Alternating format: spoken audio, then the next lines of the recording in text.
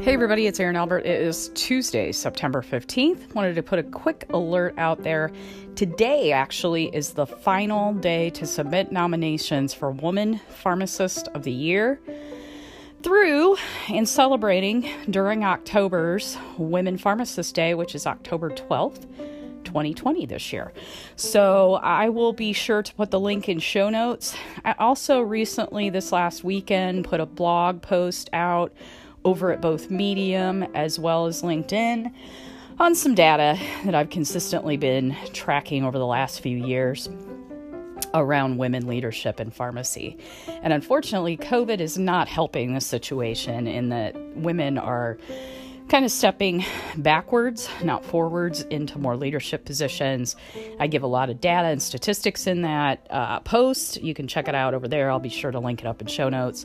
But I wanted to present a call to action for us today because today is the last day for nominations. Also, there's been recently posted a change.org petition in trying to get women more into clinical pharmacy leadership positions as well. I'll make sure that link too is in show notes for you along with the blog post. Just a short podcast out there alerting you, women since 1985 have been the majority in our profession getting educated. And yet when you look at the helms of organizations, the rubber doesn't meet the road. We're not even at parity when it comes to gender and leadership within pharmacy.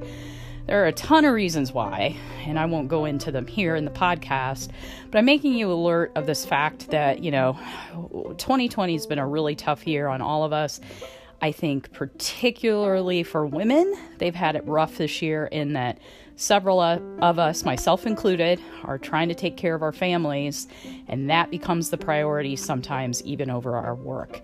So, special shout out to all the women pharmacists out there, particularly the moms, and particularly the moms in the sandwich generation, meaning they're taking care of their parents and or their children. So, it's a really tough time, especially fall, and not all the schools are going back in person. That puts the extra burden 9 times out of 10 on the women of the family.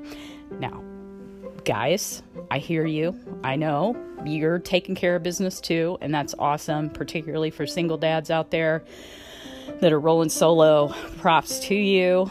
But, if you're a man listening and you're frustrated, think about how frustrated we are as women. And also, take it upon yourselves to try to mentor more women within the profession if you can. Try to take some time out to help out the women because a lot of them are just so focused on trying to get through the day or the week right now that, unfortunately, career development has kind of gone by the wayside for many of them. And that's not true just of pharmacy. That's true, I think, across the board. So, sisters, hang in out there. Brothers, help support the sisters. I'm out. I'll be back later this week. Everybody have a great one. Take care.